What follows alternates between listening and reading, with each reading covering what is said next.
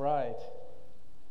I'm excited to be here before you today. Pastor Phil was supposed to preach this message today, and praise be to God, he's on his feet, he's doing better, but he wasn't feeling very well this week, and so he called me up on Wednesday and said, Matthew, would you please fill in for me? And I said, well, okay.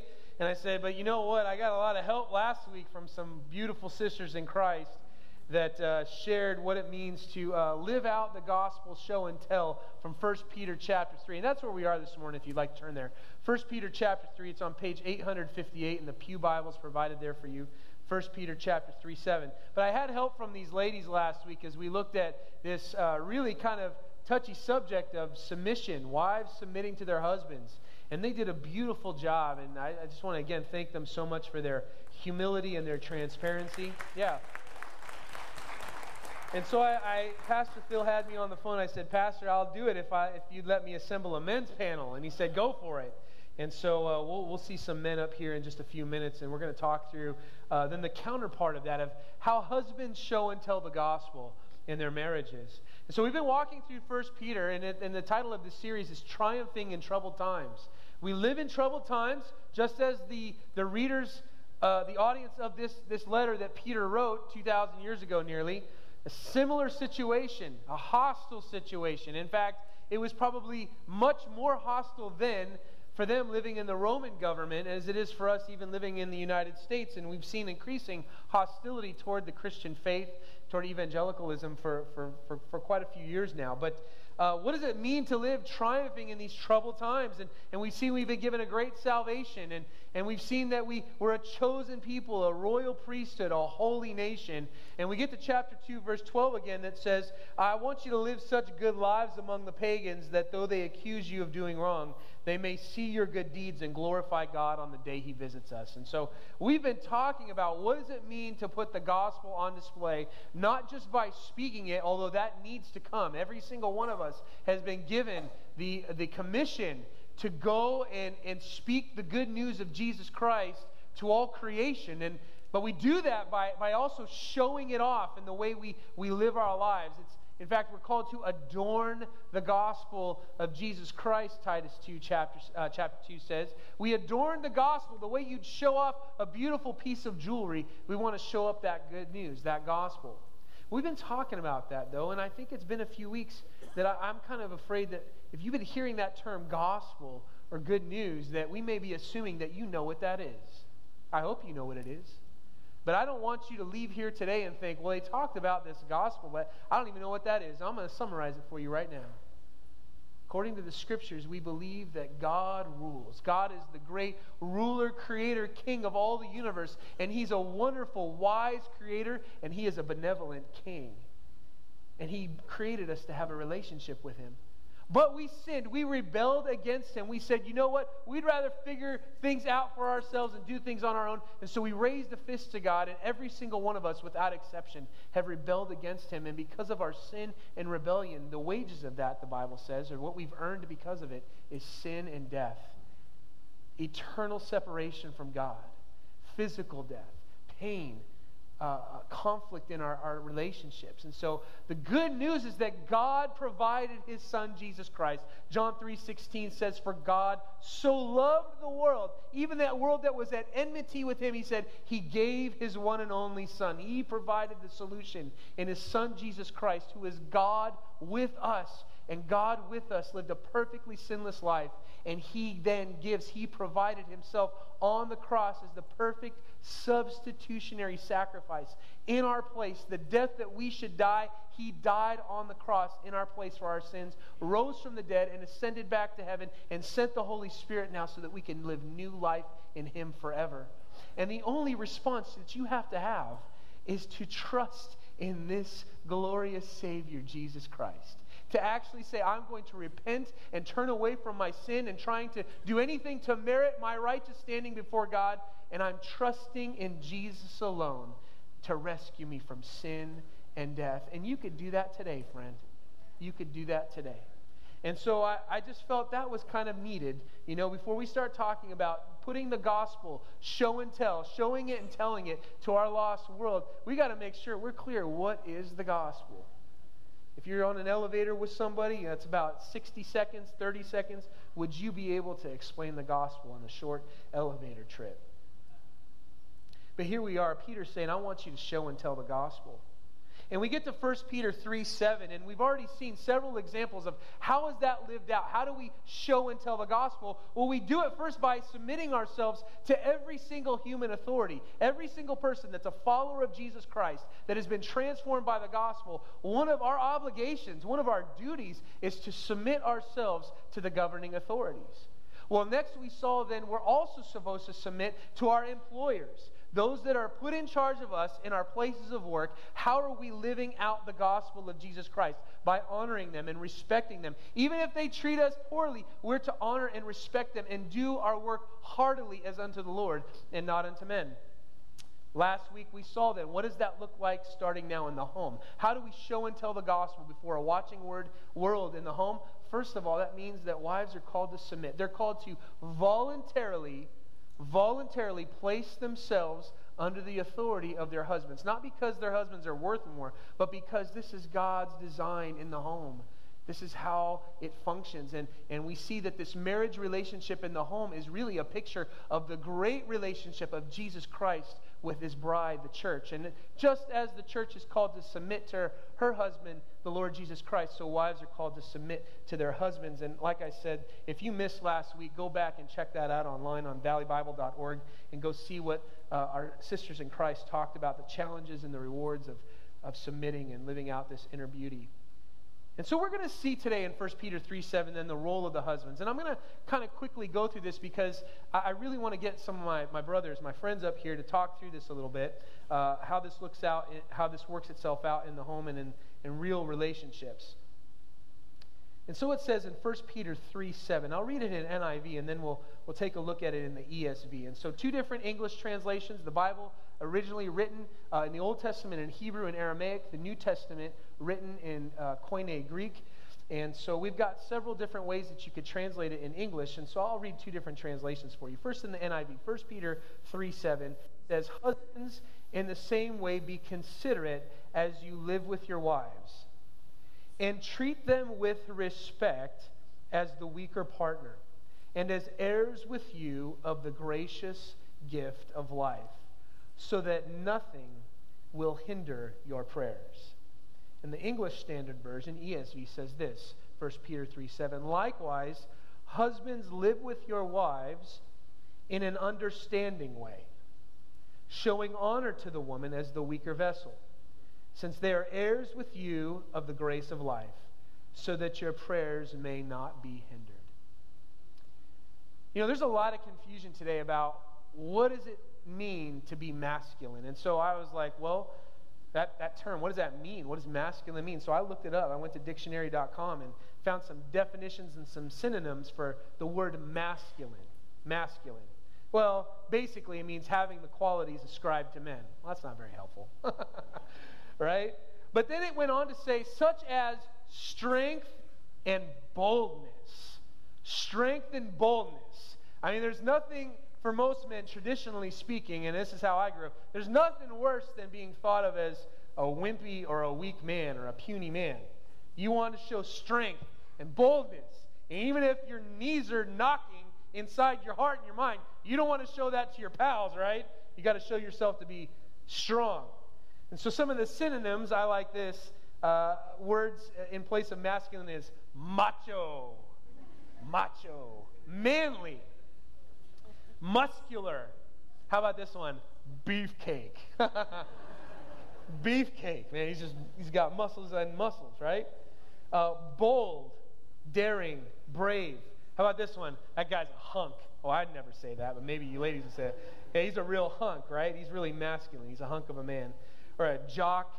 Or he's real studly. He's a stud. He's powerful. He's strapping. You know, I was thinking about this. You know, if you know Beauty and the Beast, you think of Gaston, right? There's this guy. He's a hunter, and he's got big muscles, right? And all the men want to be him. You know, that's the definition of masculine, right? That's what we think of. But there's so much confusion today related to masculinity and femininity. And so the pendulum has kind of swung away from that, or is swinging, I would say, away from that traditional conception of masculinity. And now we're coming to the other side where really masculinity and femininity, that's all up for grabs. If there even is such a thing. You know, if you're biologically a man and you want to identify as a woman, you know, our culture says you can do that and vice versa. And so there's almost this stripping away of any kind of concept of masculinity, and it could mean anything. Everything's up for grabs here. So where do we get a concept of what true manhood and masculinity is? Is it this Gaston type that is real a hunk of a man and, you know, he's real bold and brash even at times? Or is it this other side where it pretty much waters away to almost nothing? There's nothing that it means to really truly be masculine. And I would say this, that 1 Peter 3:7 shows us not one extreme nor the other, but it gives us a different kind of masculine than the culture tells us. A different kind of masculine. The kind of masculinity that God is looking for. What does it mean to be a godly man? What does it mean to be a godly husband? So we have to ask ourselves, how are we to show and tell the gospel in our relationships as men, as people who are masculine? And I think it's so appropriate to be sharing on this Father's Day. Do we bow to the culture on one side that either says this kind of masculine shows no backbone, it's completely tolerant, or is it this macho hyper masculinity on the other side? We come to 1 Peter 3:7. And there are other texts that speak to this as well, but we're going to focus on this morning. Again, in the ESV, 1 Peter 3:7 says, likewise, husbands. Likewise, husbands. So the first word there is likewise. By comparing all of these different ways that you're to show and tell the gospel, whether in the government or whether with your employer or whether wives in the home, now the husbands in the same way with Jesus Christ as our example. You look back at chapter 2, you can see that there in verse 24. You see that it's just like Jesus Christ. He himself bore our sins in his body on the cross. The comparison being made here is the comparison to our Lord and Savior himself. Likewise, I want you to show and tell the gospel, husbands. And he says two things here. He says, I want you to live with your wives in two ways. Live with them in two ways. First of all, I want you to live with them in a way that you're seeking to understand them. Understanding our wives. Secondly, he says, I want you to honor them. I want you to live with your wives in an understanding way, and I want you to live in such a way that you're honoring your wife. This is what it truly means to be a husband. This is what a different masculinity looks like compared to this world. So let's take a look at that. Again, verse 7 says, likewise, husbands, live with your wives in an understanding way. And literally it means according to knowledge. I want you to live in an understanding way means I want you to have a knowledge of what it means like in two ways. First of all, what does God require of me as a husband? And then secondly, how am I learning and understanding my wife? I want you to live with them, and I want you to be a student of your marriage. I want you to be a student of your bride, of your spouse. Live with her in an understanding way. You're always seeking to understand. You know, there's a book came out years ago, and we joke about it. Men are from Mars, and women are... Where are you from again, women? Oh, yeah, that's right, Venus. Men are from Mars, and women are from Venus. And boy, I'll tell you, I've experienced that in my marriage. There have been times where I feel like I want to reintroduce myself all over to her again. I'm like, hello, I'm Matthew. I'm from planet Earth. Where are you from, right? We've got conflict. We're talking, and it's like we are not seeing eye to eye at all. I mean, she looks at one color, and I say it's red. She says it's blue. And it's just like we're just on completely different planets, it feels like. And sometimes we would say, you know what? That's just men and women are different. And we walk away and say there won't be any meeting of the minds. It's just the way we are. We're so different. Well, it's true. We are different. But look at what this verse says. Husbands, understand your wives. I think that means, men, I think that means that it's time for us to get in our space shuttle and lift off from Mars and go over to Venus to see what they're like. To live with our wives in an understanding way isn't to say, I don't want to remain in this state any longer where it feels like we're speaking a different language. help me understand you. You become a student of your spouse. Wayne Grudem, a great pastor, theologian, scholar, wonderful, in his commentary in 1 Peter, he says, the knowledge Peter intends here may include any knowledge that would be beneficial to the husband-wife relationship. Knowledge of God's purposes and principles for marriage. Knowledge of the wife's desires, her goals, even her frustrations. Knowledge of her strengths and her weaknesses in the physical, emotional, and spiritual realms. A husband who lives according to such knowledge will greatly enrich his marriage relationship. Yet, such knowledge can only be gained through regular study of God's Word and regular, unhurried times of private fellowship together as husband and wife. We're called to spend time in Venus, man. Spend some unhurried time getting to know your spouse. Asking God, God, show me. I want to know this woman better. Help me to understand her. And then actually sitting down with her and listening to her. Asking questions. Understanding your wife. We're going to talk about that with these men in just another minute or so. The second thing we're called to do to live with our wives is we're called to honor them. Honor them. Showing honor to the woman as the weaker vessel. Now, some of you ladies may think to yourself, weaker? Nothing. All right? Right? This has nothing to do with intellectual. Nothing to do even, I would say, with emotional. Certainly, I would say nothing absolutely to do with spiritual. In fact, in this verse, it says, showing honor to them because they're co-heirs with you of the gracious gift of life. So this isn't having anything to do with inequality, but it just goes to show that generally speaking, not without exception, though, generally speaking, men are physically stronger. We're physically stronger. It's true. It is true. So how do we honor them? This honor has to do with this valuable price. What price would you pay for something so valuable? You value her. You respect her. You give her a high and honorable status in your home. You recognize who she is, and you don't use that to exploit her. You use it to honor her. Think about the advantage that we have, men. Think about the advantage that we have, husbands. First of all, we're given the authority in the home.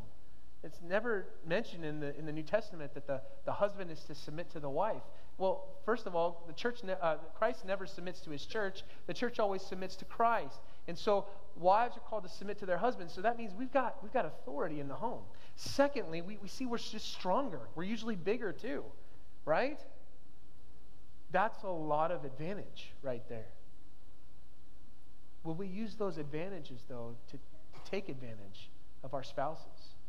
Will we use that in an abusive, exploitive way? Or will we use that for their benefit? Peter is saying, you've been given this precious gift. And yes, you're stronger than her. And yes, you have authority in this home. But you don't use those for yourself, for your own advantages. You use it for hers. You use it for hers. See, this is a different kind of leadership. This is a different kind of use of strength than what we're often used to. The scriptures, see, they don't just teach a different kind of masculinity. They also teach a different kind of leadership. Jesus says in Matthew chapter 20, verse 25, Matthew 20:25, Jesus called together his disciples. They were having arguments about who would be the greatest in the kingdom. I want to be the leader because that means everybody has to serve me. But he says, you know the rulers of the Gentiles, they lord it over them. And their high officials exercise authority over them. Not so with you. Instead, whoever wants to become great among you must be your servant. And whoever wants to be first must be your slave, just as the Son of Man. And he's saying, just like me, follow me. I'm the Son of Man. I didn't come to be served, but to serve and to give my life as a ransom for many. Is there anybody with more authority than Jesus? Is there anybody with more strength than Jesus? But what did he come to do? He didn't come to use his authority and his strength for his own purposes. He used it to serve others, never to abuse, never to exploit, but for the benefit of the other. This is a different kind of leader. This is a different kind of leadership. And we see in 1 Peter 3:7 a different kind of masculine. We follow Jesus Christ. We never use our authority. We never use our strength for our own purposes. We use it for the other. We use it for our wives, men. Colossians 3:19 says, husband, love your wives and do not be harsh with them. That is out of step with the gospel. Ephesians 5:25, and the men that are going to come up here, I know they're going to refer to this. This is a passage that we were going back to often as we discuss this. It says, husbands, Ephesians 5:25, husbands, love your wives. Well, how much should I love her? Well, here's the model. Just as Christ loved the church and gave himself up for her to make her holy, cleansing her by the washing with water through the word, and to present her to himself as a radiant church without stain or wrinkle or any other blemish, but holy and blameless. In the same way, husbands ought to love their wives as their own bodies. He who loves his wife loves himself. You know, last week the key word, we saw this inner strength and this beauty of the wife as she submits to her husband. And in a similar way, what's the key word for men and for the husbands? I would say it's this. It's sacrifice. Sacrifice. Just as Jesus Christ, with all the authority and all the power in the world, he sacrificed himself out of love for his bride. So men, even though we have the authority, even though we may have more strength, our calling because of our Lord Jesus Christ is to lovingly sacrifice ourselves for our wives. This is what we've been called to. This is what a different masculine looks like. It's not Gaston, and it's not someone who has no backbone, but it's someone who says, I have authority and I have strength, and I use it to honor and to understand my wife. And so I'd like to invite some friends up here because we're going to talk through a little bit, what are the implications? How does this work out in a real marriage? And so I've got 5 men that I'm going to ask to come up, and we've got an age range of years of experience in marriage, so I think that'll help us get a full picture of what this looks like. And so I'd like to invite Otis Wiley up to the stage here. He's been married to Dolores for 48 years. I'd like to invite Larry Howard. Larry and Lynn have been married for 41 years. Leonardo Galvin, he and Shelley have been married for 29 years. And Muliardi Hartono, he and Anna have been married for 20 years. And finally, Timothy Latibaudiere, he and Julie have been married for 6 years. So we'll get a good range there, all right? Let's welcome them up.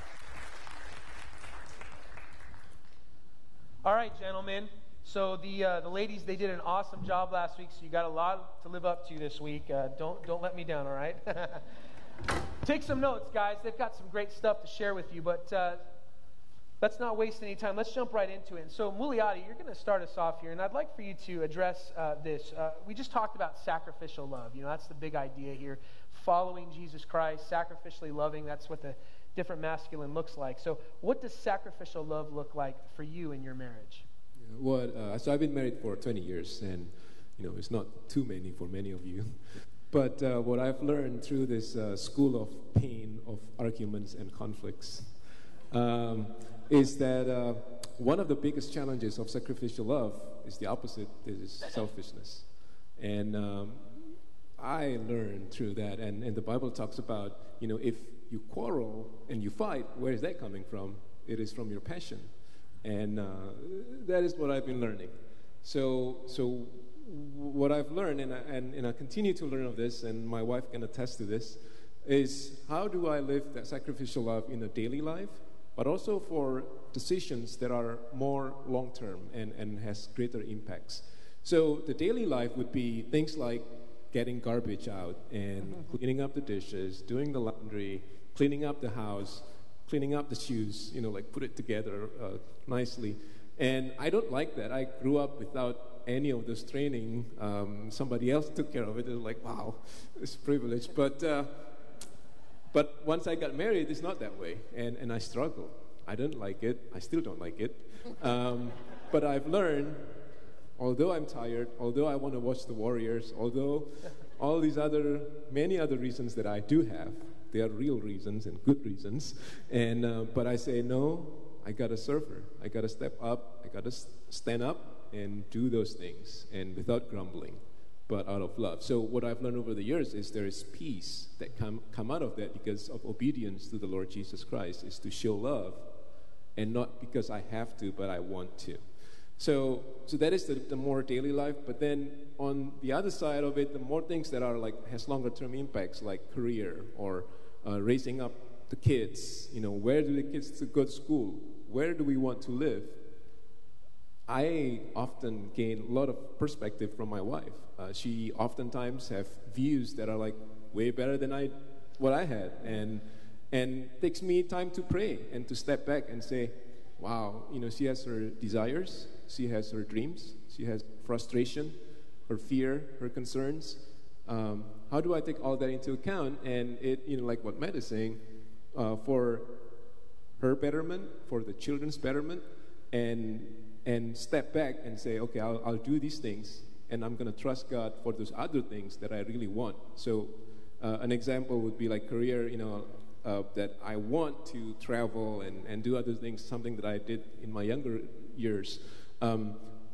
But then when our kids were like very young, about 15 years ago, I had to make this kind of choices, like what do I do next? And my wife gives these thoughts about, well, the kids need your time, and the Bible talk about as father to train your kids in the ways of the Lord. And with prayer, and decided, okay, I'm going to choose a career where I can spend more time at home and be able to go to their performances, their concerts or whatever. And looking back, I can just thank God of the wisdom that she had, and she still has with many other areas as well. And thank God that, so far my kids have been doing well, I think. They serve the Lord, they love the Lord, and it is a growing still also. But if I were to choose the things that I wanted to do at that time, maybe not, I'm not where I am today. Beautiful. So you mentioned there that even your career choice, excuse me, is with your family, and specifically your spouse, your wife in mind. And I got to ask you to say it, because you said it at the table yesterday over breakfast, and we all just loved it so much. Leonardo thought, hey, this would be a great T-shirt. But what was the phrase that you said about what God looks at in your life?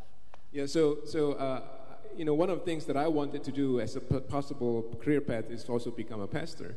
But that is also another discussion with my wife. And, like I said this morning, I really appreciate the pastors here because it is not easy. A lot of demand of time and commitment and life and all that. And I said, okay, I'm not going to do that path right now. But looking back, right now, one of the things that I've seen is there are some things that I was still struggling. I'm not there yet. And had I done that, probably, whoever that I would be leading might be struggling with me. And so yesterday I said, character over careers, or character is more important than careers, and just, trust the Lord. And I'm blessed today. I'm really happy with what I'm doing right now. So the Lord will provide as He promised. That's what I can attest to. And he is looking for our growth in relationship with Him, in our love with others. That's the way one of the things that I learn and continue to learn.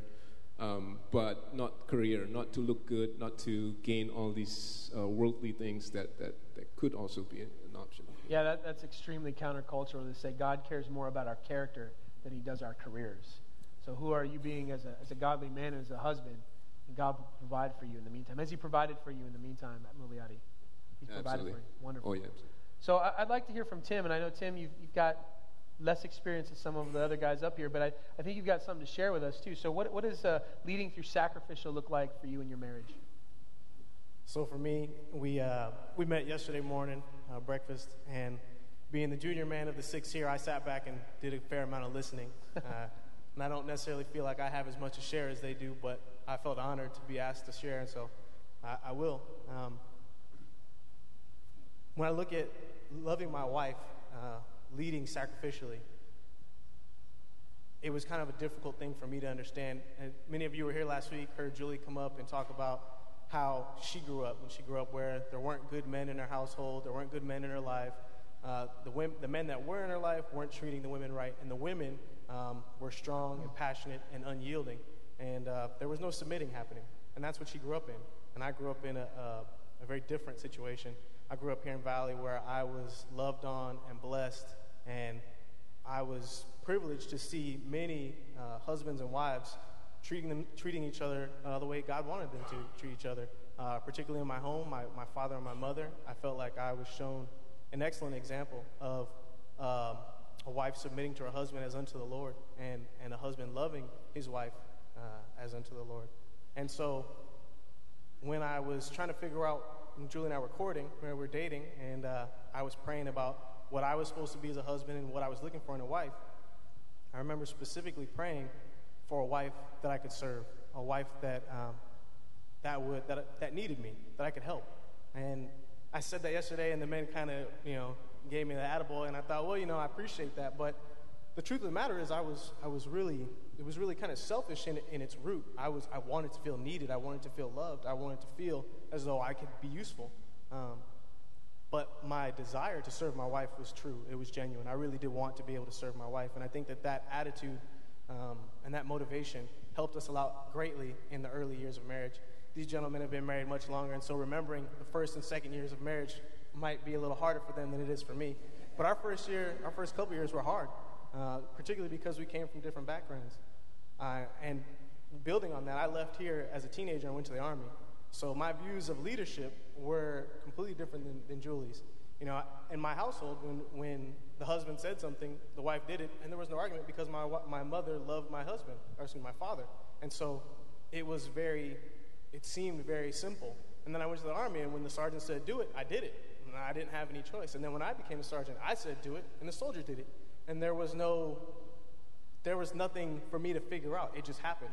And then I come to my marriage with Julie, and even in simple things, I say, let's go right, and she says, go left, and I'm left confused. I don't understand why this is working this way. It doesn't make any sense to me. And it was hard. It was frustrating for both of us, and for me in particular, trying to figure out how I could love this woman, how I could lead this woman, and being confused and lost. And I was fortunate enough to talk to some of the pastors here on staff and get some advice, and had some good men in my life that encouraged me. And I had a loving wife who was patient with me as I was patient with her as we tried to figure this out. And I think it was a big difference for me as we talked about the difference in masculinity and the big, brash Gaston leader that seemed second nature to me, that came to me second nature. It wasn't working in my house. And so I had to learn a different way of doing things. And it largely fell onto communication, which these gentlemen nailed home for me. All right. Thanks, Tim. So big difference between leading in the home and leading in the Army, right? Yes, one is far easier than the other. I'll let you guys figure it out. That's good. Yeah, when he's not going to say which one. He's learned something. No, when he brought that out, I was like, wow, that's a big difference, right? Big difference. So that was discussing, some of the aspects of sacrificially loving. But we saw in 1 Peter 3:7 that husbands, live with your wives in an understanding way. Or being considerate of your wife. And so I'd like to transition a little bit here. And Leonardo, if you would start out with this question, how important is communication and understanding your wife? And then second part of that is, what are some practical things you do to better understand her? One of the things that I wanted to share with you guys is that communication is difficult to begin with. When you bring somebody with a different background and different training, it becomes even more difficult. So although I've been married 29 years, and as Tim was saying, we're trying to look back at the very early part of our marriages. I remember learning some things. I thought I'd share that with you, so from a practical standpoint. But Shelley came into the marriage having a master's degree in marriage and family therapy. So those of you guys know her. She's a dynamic speaker. She's very sharp and very confident. And I come in, and I got to learn how to communicate with this woman who has a master's, right? And so one of the things that Matthew talked about earlier is asking questions. And so I thought, well, I'll use that. And so, when I'd come home from work, now, keep in mind, my job is to get things done. I'm a manager at a large law firm, and so I have staff, and I have people that I have get things done for me. And as a matter of fact, at one point in my career, I was called Leonardo the Answer Man, because people would come to me and to get things figured out. So I'd come home, and I'd think, I'll ask questions. So I would ask Shelley questions like, so what did you do today? And she'll tell me, and then what about this, and what about that? And then she basically stopped me, and she said, Leonardo, I'm not on your staff. So this is not a status report. So I had to learn how to ask questions properly. Well, before that, let me set this up a little bit differently. One of the things I also had to learn was timing is important, right? So if you were to ask Shelley, is Leonardo a morning person or an evening person? And she'll say, yes. No, so, but Shelley's not that way. I learned timing was important to ask her important questions or discuss anything serious. Has to be after she's had a cup of coffee or before she's getting ready to go to bed. So it's a smaller window than I do. So anyway, so getting back to when I come home and I'm starting to ask all these questions, and I started to realize that I was asking the wrong questions. She taught me, and I learned to say things like, how was your day today? As opposed to, what did you do? I could still ask questions. And then when I started when she would start answering questions, and I started to try to fix things. Some of you guys probably suffer from that as well. And I'm not saying it's perfect, because I still wound my wife with my words sometimes, right? This is like a month ago. I remember saying something probably unloving. But I learned that I needed to validate her feelings and not to fix things. And I remember a phrase we have in the home that she started saying. She uses it in seminars now. Is she says that when all you have is a hammer, everything looks like a nail. So she would say something like, bam, I fix it. She'll say something else, bam, I fixed it. And so I needed to learn to empathize with her. So empathy is the ability to understand and to share the feelings of others. So that's something I learned by living with Shelley. Like I said, I'm not there, but it's something that I began to understand that she needed to be validated. And so I needed to learn listening skills, asking questions, and empathy, put those in my toolbox so I can communicate better with my wife. Beautiful. Thanks for sharing, Leonardo. That's intimidating. But good. Awesome job. Awesome. Larry, do you have any? I know communication's a really big thing for you, and you've talked about it a lot in your counseling. You've even seen that a lot of the root of even marital problems really boils down to communication. So you want to share about that, especially with you and Lynn? Yeah, sure. I think that a lot of stories similar to what Leonardo was talking about, Lynn and I have gone through. We both are in charge on our jobs and used to telling people to do things, and it just happened. And and kind of even what Tim was talking about, when you're in charge and you're writing the checks, you can kind of say, I want you to do that, and if they don't do it, you don't write them a check, or you find somebody else to write a check too. But you can't do that with your wife, especially when she makes as much money as you do. Kind of hard to do that. But I think some of that stuff, but what we learn in communication, I think there's 4 laws of communication that we've taught multiple times in counseling, and I didn't come up with it. God wrote it out for us, and it's in Ephesians 4. You'll find these 4 laws, and I think, boy, if we could memorize them and make it a way we communicate, not just with our wives, but with all people, our world would become a different place. But it's one thing is to be honest with one another, stay current with one another, go after the problem, not the person, because that's the 3rd law. I'm sorry I didn't number them for you. And the 4th one would be to take action and stop reacting all the time. So if you would do that in your communication on your job and with your wife and with different people, you'll find out that they will like talking to you. They like to talk with people like that. But I think that the number one thing that we didn't mention in those 4 laws, but I think it's foundational for communication, is listening. If you can get those 4 laws perfect, and if you're not listening to the other person, you've not communicated. You have to listen to each other. And I know, all of you know, I'm a Howard, and I talk, and da-da-da-da. But let me tell you something. When it comes to counseling, or when it comes to your wife, or someone that you truly want to know, you have to shut up for a minute and listen to them. Because he said we're supposed to gain knowledge of them. How do I gain knowledge if all I'm doing is talking? I got to listen to her. And I got to find out, what is it about my wife, Lynn? Let me tell you something. She's unique to everybody in this room. I don't care, female, male. She's different. And I got to get to know her at that level of what makes her click. My wife's love language, you hear the love language term. She wants time with me. I cannot figure that out. Except to say that it seems like I'm always going 100 different directions. And so God gave me that challenge to make time for her. And time for her is different than for me. She just wants to be in the same room. It's not even that I need you to stare at me the whole time. No, she can be doing something else, be in the room with me, and that makes her happy. Well, that's something that you You find out by communicating with one another. And you know, we're talking about Venus and Mars. I sometimes think my wife is from Saturn or something. I don't know where she's from. But you know what I do know? I do know that God put her in my life, and that I owe it to her to communicate, to understand her. She is a fellow heir.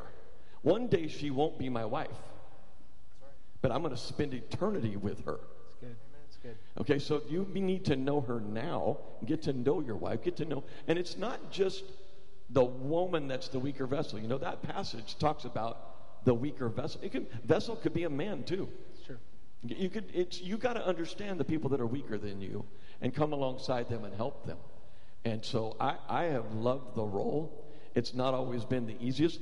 I remember, Tim said they had him up here because it hasn't been that long ago that he's gone through. So trust me, I can remember those first 2 years. I've tried to forget them, but they're still there. But you learn so much through that. And Christ's example of how to love your wife as though you would love yourself. How many of you would not love yourself? Everybody in the room loves themselves. If you start treating each other that way, oh, the benefit. And guess what? Matt's going to talk about it. If you love your wife like that and get to know her and treat her properly, pray for me, please. Please pray for me if you're that person. Because he said your prayers won't be hindered. That's right. So if you're not getting along with your wife and your prayer's not quite, Oh, it's great. your prayer's not quite getting met, you might want to take a look at how you're treating your wife. That's right. And other people in your life. You know, it's very interesting in this passage. 3 times we're told to submit, submit, submit. And large sections about submitting. This is the one time he deals with somebody in authority. Mm-hmm. And it's one verse. And it's treat them properly. Remember, they belong to me. That's good. Thank you. Thank you. Well, Otis, we've not got to hear from you yet. I think we're going to save the best for last here. But we talked about understanding your wife and then honoring her as the weaker vessel, right? And that honor is that value you place upon her and cherishing her and really seeing her as priceless, right? So I wanted to ask you, what motivates you, first of all, to want to honor your wife? And then secondly, what are some ways you've learned how she likes to receive love and honor? Okay, first of all, we met and we dated for about 2 years.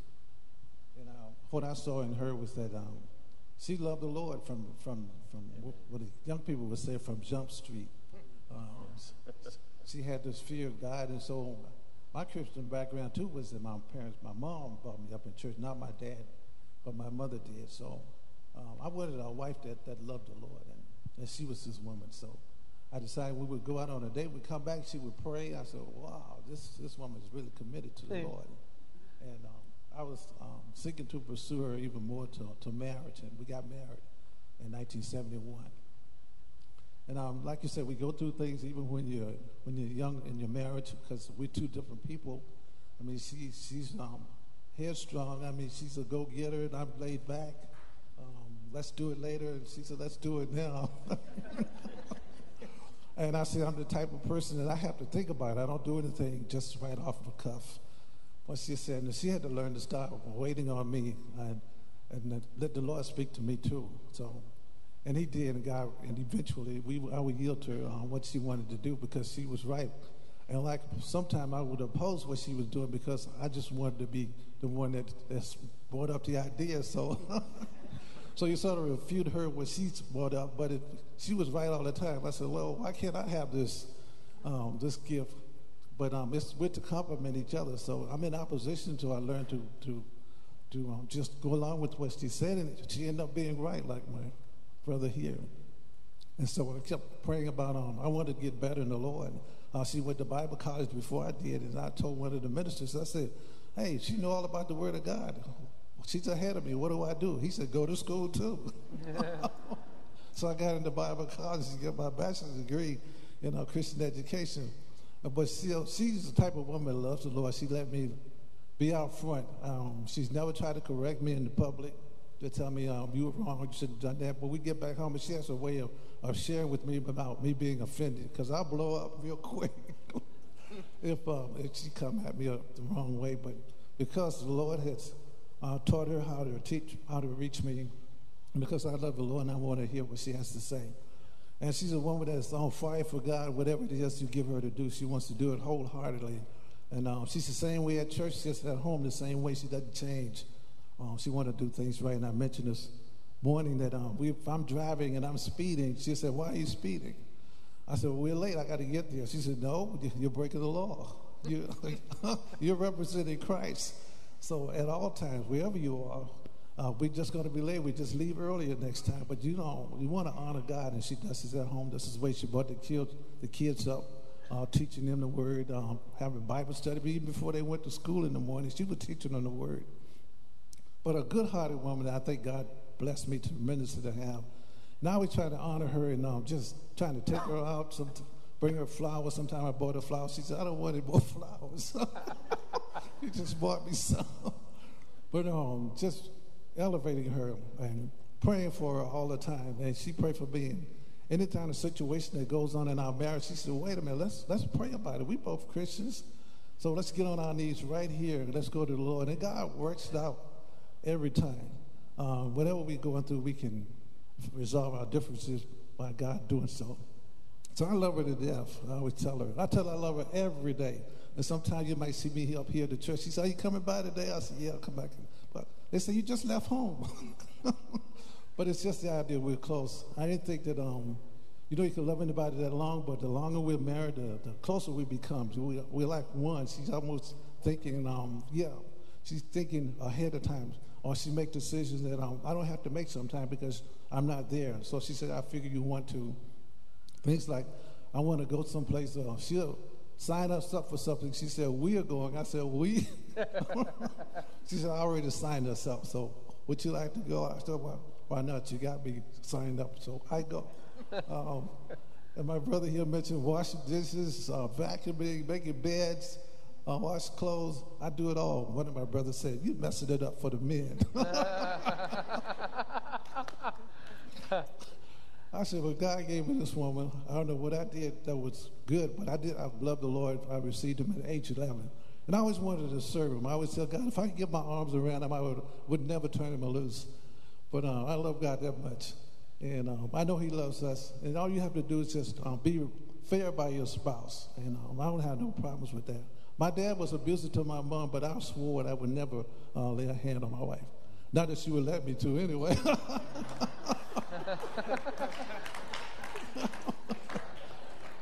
And so I always say God is wonderful. He's a wonderful God. If you trust God, I tell everybody, if you love your wife and do what God says, he'll bless your socks off. Wow. Yeah. We haven't wanted for anything. We went through a hard time, but God is blessing us so tremendously now. I can't even explain. I said, we still got this, we got that. I was telling her we go on vacation. I said, she said, we got to save some money to go on vacation. So she come up with big money. Well, $3,000. So where you get all this money from? She said, every time you give me allowance, I put it away.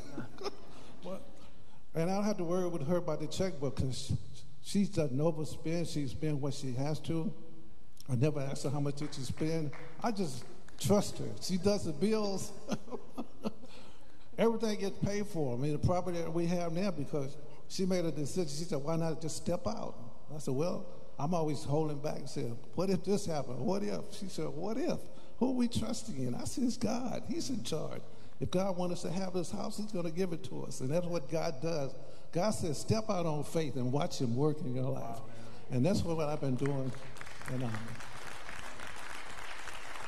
it's good stuff. And so you've heard some stories here today. And to a man, I mean, we all sat over some breakfast yesterday, and we all explained, hey, I don't know if I'm the right guy for this, right? I mean, am I really the example you want to put out there? And I think it's good, because what we need to understand, and we heard it from the ladies last week, is that, you know, what shows off the good news of Jesus Christ isn't that we're perfect people, but it's that we're forgiven people. And we're people that are in process, and that we don't look like we used to when we got saved, but God's changing us over time. And that's what adorns the gospel of Jesus Christ. And so I'm so thankful. Let's give a round of applause to these men today.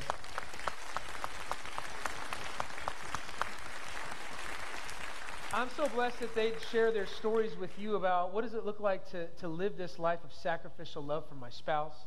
What does it look like to understand her with communication? What does it look like to honor her in our home? And I think, friends, brothers and sisters in Jesus Christ, if we live this kind of way, not perfectly, but with all of our hearts, I think it'll show our world that something's different about us, that we have a great hope, that we've got a great Savior, and that's what's at stake, and it's so beautiful. And so I'd like for all the men, whether you're a husband or not, I'd like for all the men to stand up, because it's not just about treating our husbands in the right way, but it's about treating all women in our lives in the right way, with understanding and with honor. And so I'm going to ask our brother Tim Latibaudiere. He's gonna close us in prayer right now, and let's pray for each other, men, that God would teach us to live in a way that honors Jesus Christ. Father God, we thank you for this day. We thank you for being a good, good Father and a loving God.